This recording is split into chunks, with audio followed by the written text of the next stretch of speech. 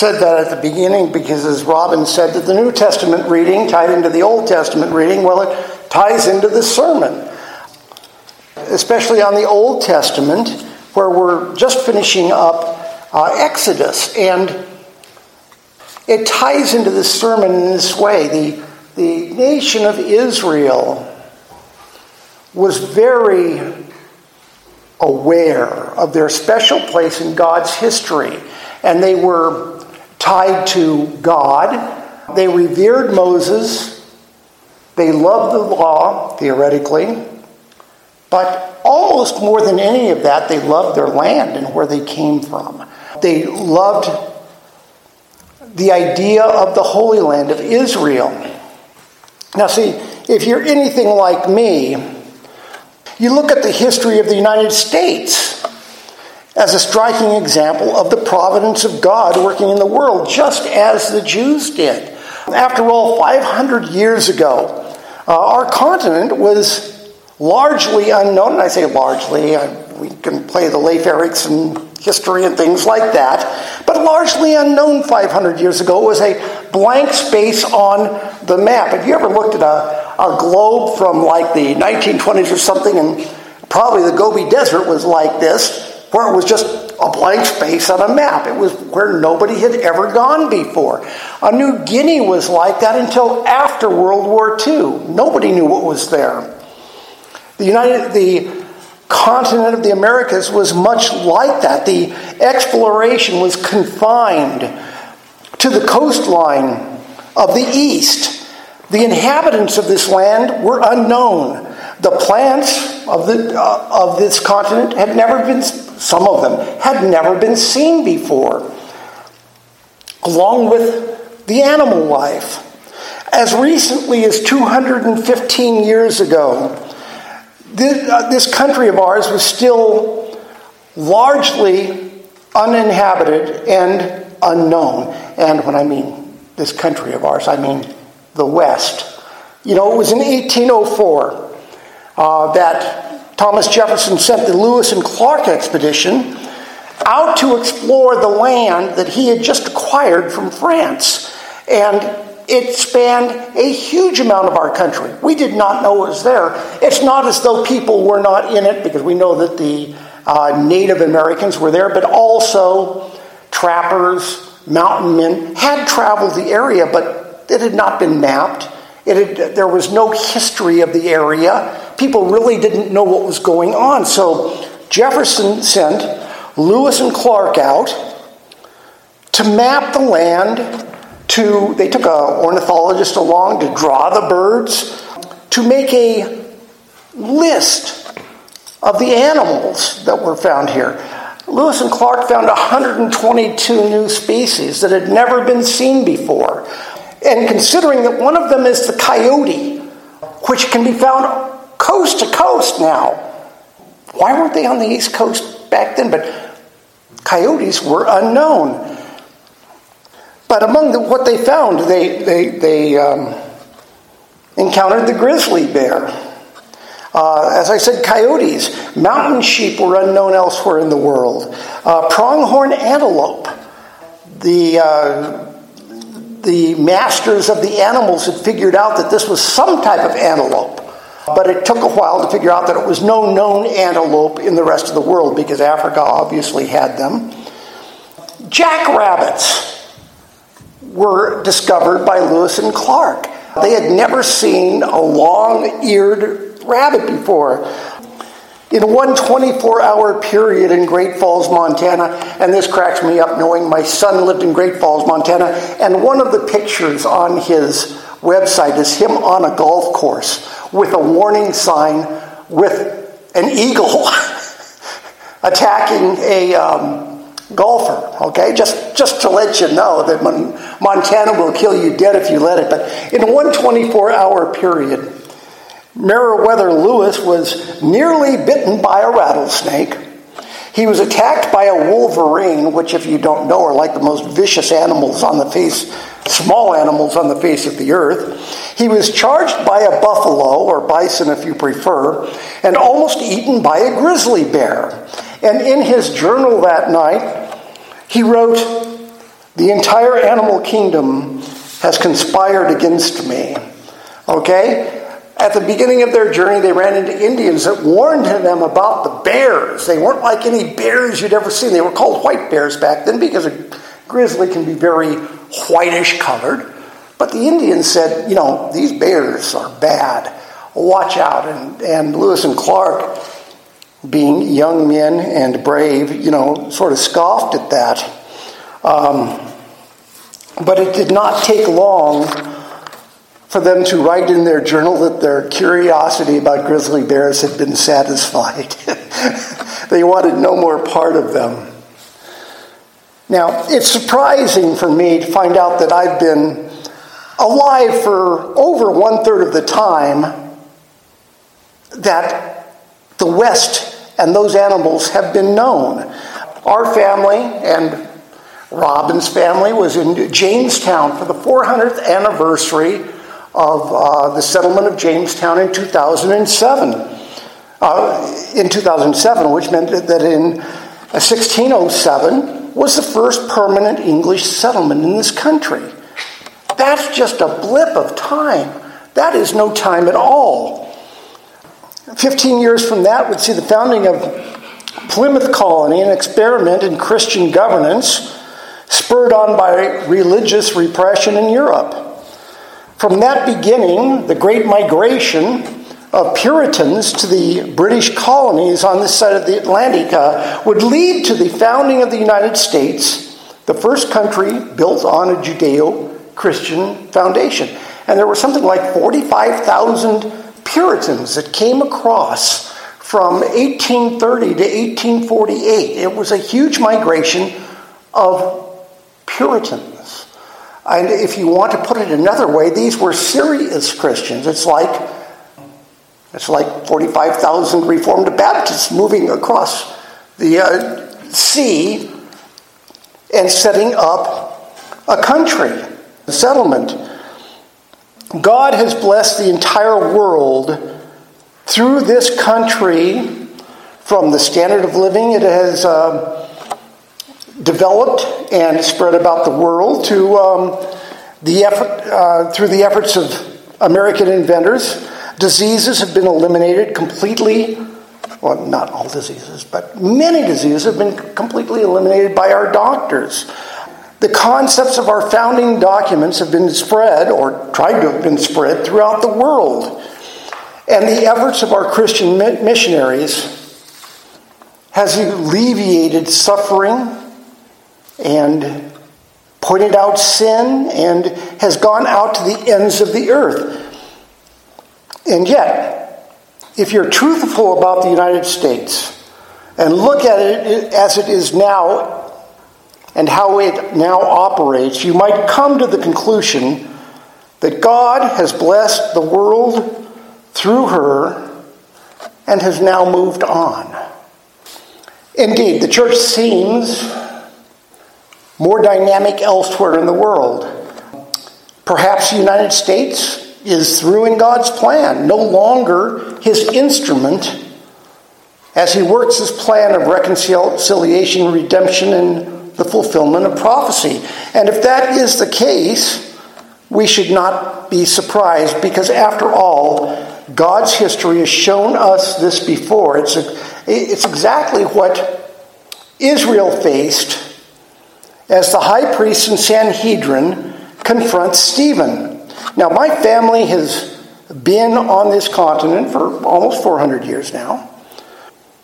A dozen, at least, direct lines back to the Puritans, because if you do the math, it took me a long time to figure this out. I have a line that goes back to the Puritans. No, if your family is here and intermarries, you've got any number of lines. If you've got one, you've got a dozen.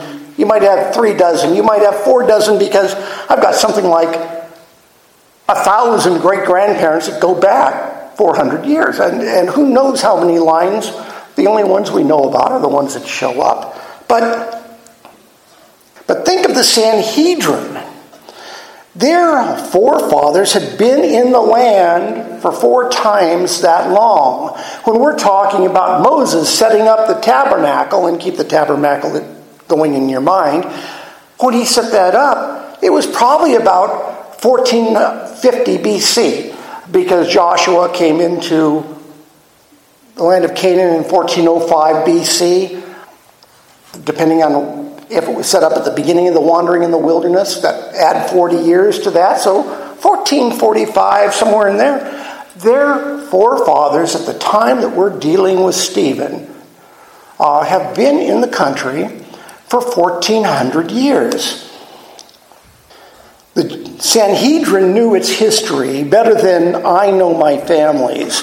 After all, we just went through Genesis and Exodus, written down for them, and the Sanhedrin knew their law and their prophets. They knew the history of Israel. They were proud of that and of their standing as God's chosen people. Have you ever thought that maybe it was a mistake for God to tell the Jews that they were his chosen people? That maybe leave them guessing. Now, God doesn't make a mistake. There's a reason for that, of course. But I can just see, if I was told that I was God's chosen, never mind. As a Christian. Okay. The Sanhedrin knew its history. But even more than that, the Jews of 35 AD, at the time here that we're talking about Stephen's appearance before the Sanhedrin, were extraordinarily proud, protective, and defensive of four things. They were defensive of God. They were defensive of Moses. They loved the temple, and they loved the land of Israel. And these four were inextricably linked. God had given them, the Hebrews, the law through Moses. God had given the instructions for the building of the temple, which we've just gone through. And God had given them the land of Israel.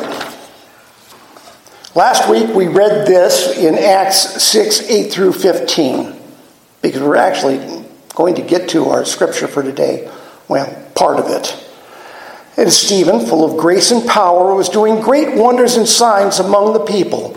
Then some of those who belonged to the synagogue of the freedmen, as it was called, and of the Cyrenians, and of the Alexandrians, and of those from Cilicia and Asia, rose up and disputed with Stephen. But they could not withstand the wisdom and the spirit with which he was speaking.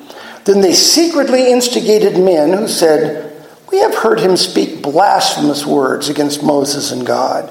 And they stirred up the people and the elders and the scribes, and they came upon him and seized him and brought him before the council.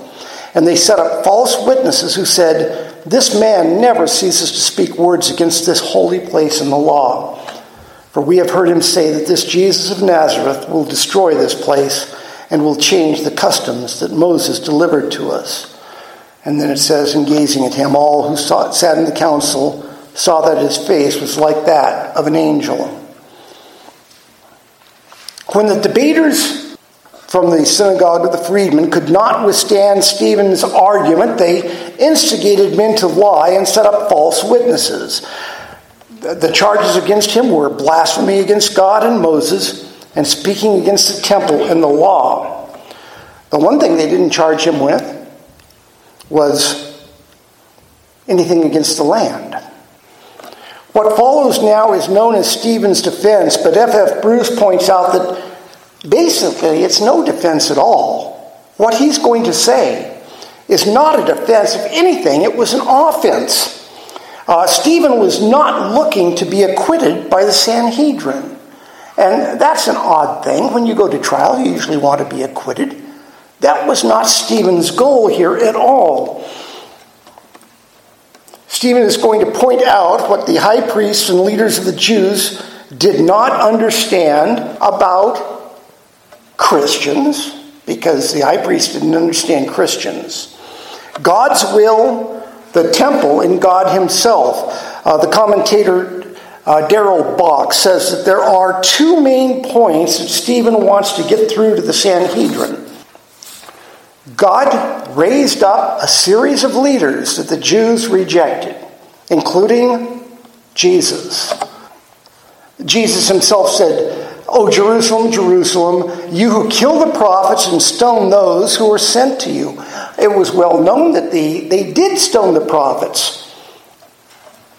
The Jewish leaders made a habit of killing those God had sent them because, after all, where was the profit in having someone else take their place?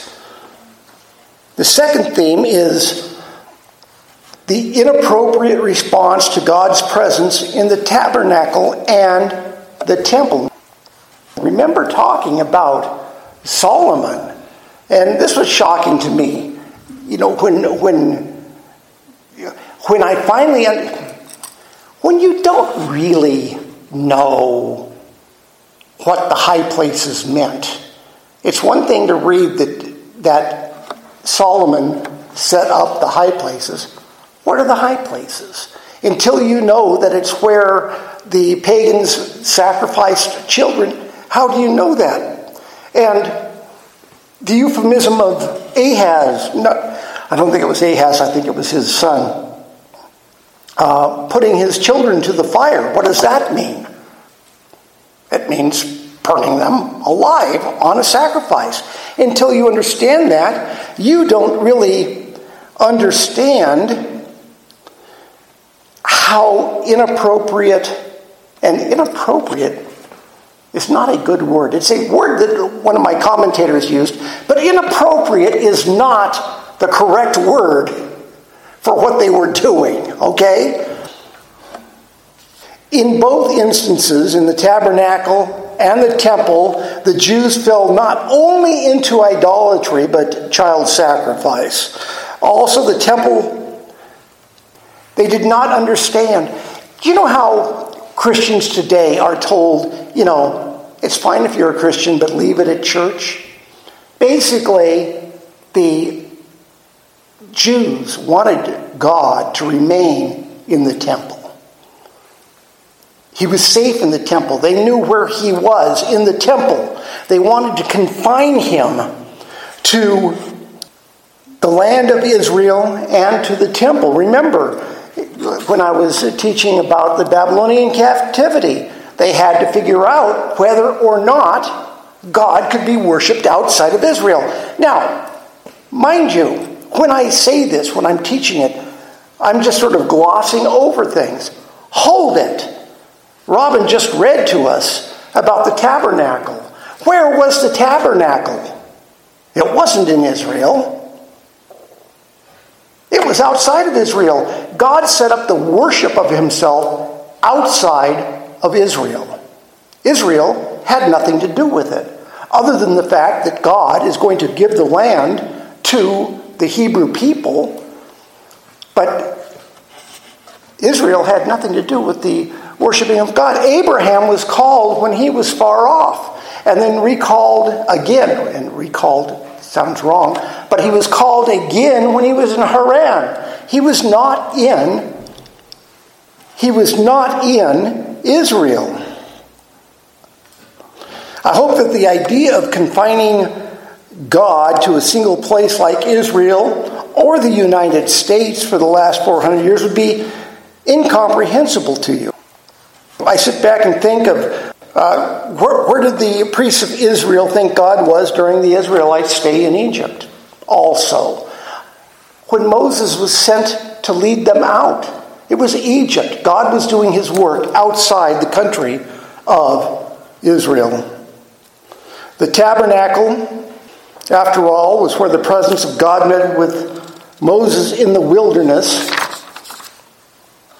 Before the Israelites entered the land, God led the Jews in a cloud by day and a pillar of fire by night in the wilderness on their way to the promised land. In the speech of Stephen here, he is going to point out that much of God's activity in relation to his people has historically taken place outside of Palestine. How much do we really know of what he did in Palestine? An awful lot of it deals with Jesus and John the Baptist, and it's from the New Testament. Daniel, Meshach, Shadrach, Abednego all take place in Babylon. How much of this, I can tell you how much of it takes place in Israel. Think back to Samson. A lot of Samson's work takes place in Israel. But Richard Longnecker says that the Holy Land is not just Israel. The Holy Land is not the only Holy Land. But wherever God meets his people is holy ground. And as we're meeting here today, in this facility that we rent, we're meeting on holy ground. Which brings us to our passage for today, and I should let you know that this is really an introduction, because we're not going to get through verse 4. We're going to get through verse 1. We're not going to get to Stephen today. Acts 7:1 says, "And the high priest said," about the charges brought against him that I just read before, "Are these things so?" Now, I pointed out last week that only two people are named in this passage, and it is Stephen and Saul. So we do not know who the high priest is. It does not give his name. It should be Caiaphas. But we'll remember that when Jesus was brought before the high priest for his trial shortly before this, he was brought first to Annas, Caiaphas' father-in-law, and Annas was identified as the high priest, and Caiaphas was also identified as the high priest. So we don't know who this is. It's probably Caiaphas. We last saw Caiaphas, as I said, at the trial of Jesus, where Jesus was railroaded by false men. Railroaded might be a wrong term here, historical context. Camel-trained might be better. After all, Joseph before him was camel-trained by his brothers, so there's precedent. So Caiaphas says, "Are these things so?" Now, as F.F. Bruce points out, these charges are garbled. Every charge they brought against Jesus in that past sentence are twisted. The words are twisted. None of them are true. He did not speak blasphemous words against Moses and God. He did not speak words against the temple and the law. Jesus did not say he would destroy the temple and in 3 days rebuild it. None of that was true. Now, I don't know how many judicial proceedings you folks have been in, okay? But I was a teenage driver in the San Fernando Valley growing up. And I drove a car that was a notoriously fast automobile. And police could see me coming, and they would just wait to give me tickets. And I would not fight a good ticket. If they were behind me and timed me and gave me a ticket, they won. But most of them were not that way. And so I spent a lot of time in court because not a lot of time in court, but I won 18 traffic tickets, okay? If you've ever been in traffic court, and you're never the first one through, always you're the one after lunch, but if you're ever in traffic court, the judge will say, "Are you guilty of this?" And time after time after time, the person would come up and the judge would say, "Guilty or not guilty?" And they'd say, "Guilty," with an explanation. Okay, don't waste my time, okay? All the judge hears here is "guilty," okay? He doesn't need to know that you were drying your hair on the way to class. He doesn't need to know any of these things. Guilty with explanation does not cut it. And yet, basically, Stephen is going to do this in this passage. He's not going to plead innocent to what they're accusing him of. He's going to set them straight on what the charges against him should be, and that he is indeed guilty of them. Basically, Stephen's going to say, "I'm guilty, but your charges are wrong." And because I've been driving for 50 plus years, and because basically everything that can happen to you behind the wheel has already happened to me, I've been in that situation also where a police officer charged me with something, and I said, "You're wrong."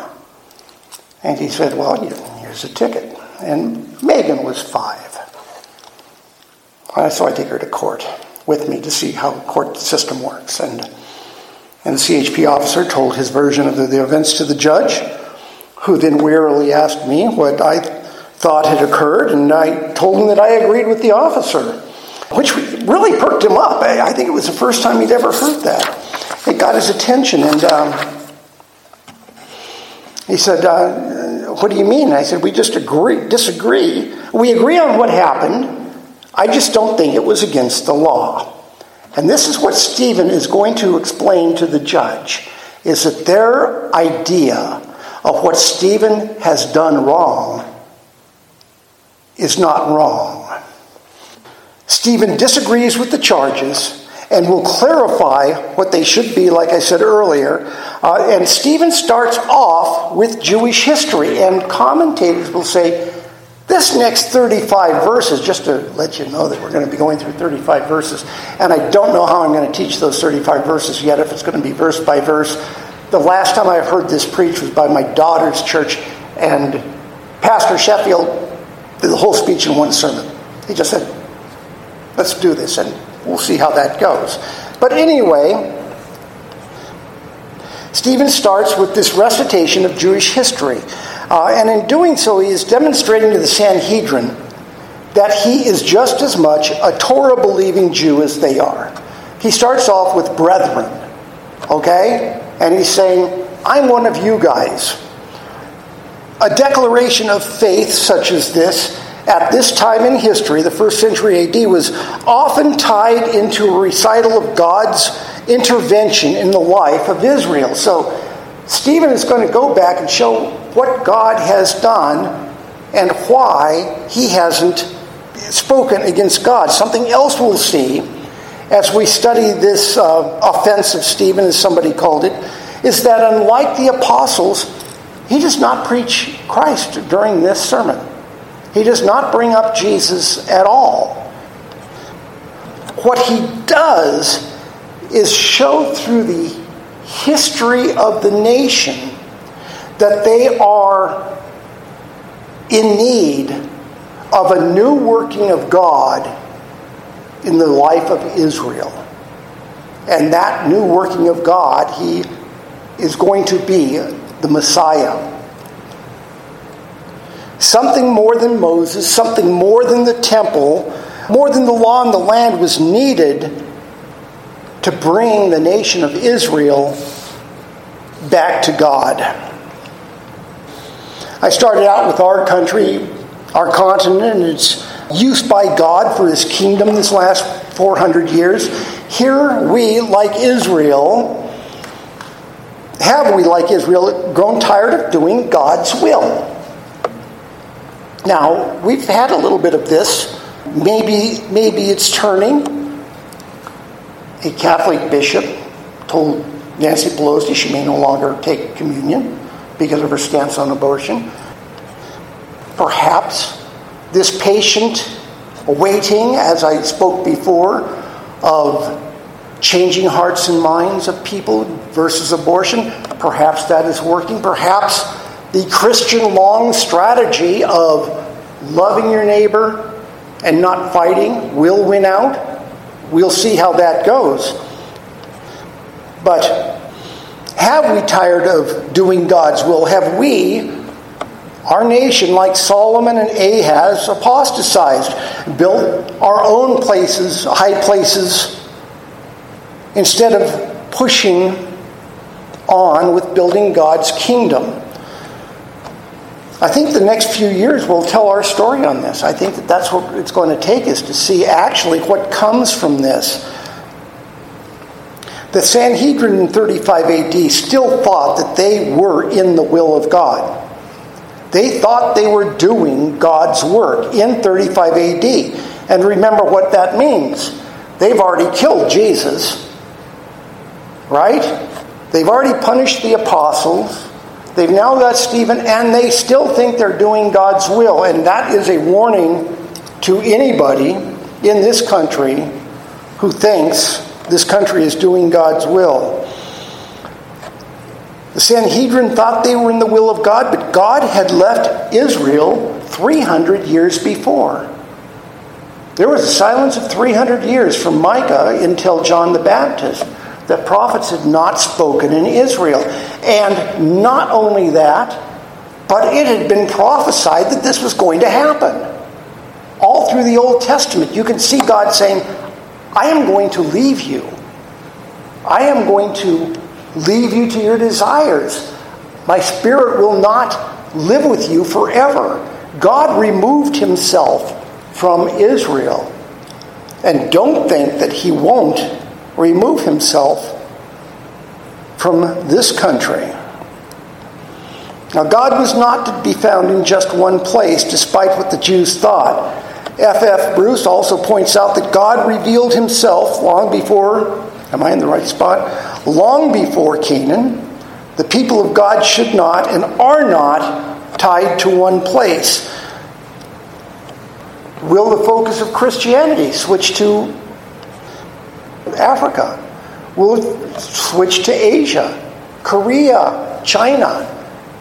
There's nothing saying that it's going to be, well, first of all, it's not in Western Europe anymore. Okay? It's hanging on in the United States.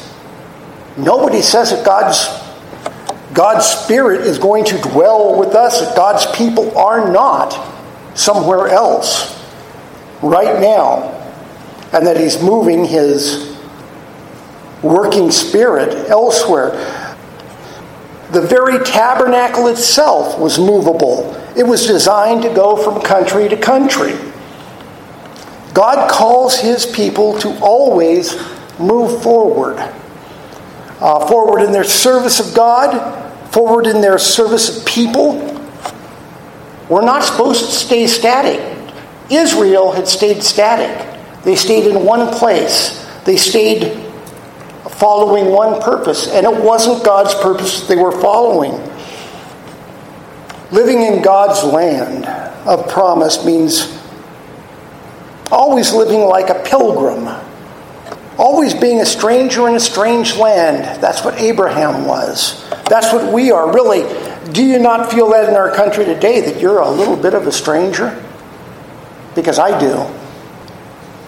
Strangers are hated to a certain extent. Strangers' customs are seen as foreign. We're not seen as mainstream in this country anymore. Now, I know that I will never see what we call the Holy Land. And frankly, I don't really want to go there, okay? I don't know why. I really have no desire. But truly, the Holy Land, the holy ground, is where God meets with his people. This is right here, right now, today. This is the land of promise. Not Israel, not the United States, but here, as we meet as the family of God. So, embrace the future. Next week, we'll get into Stephen. Let's close in prayer.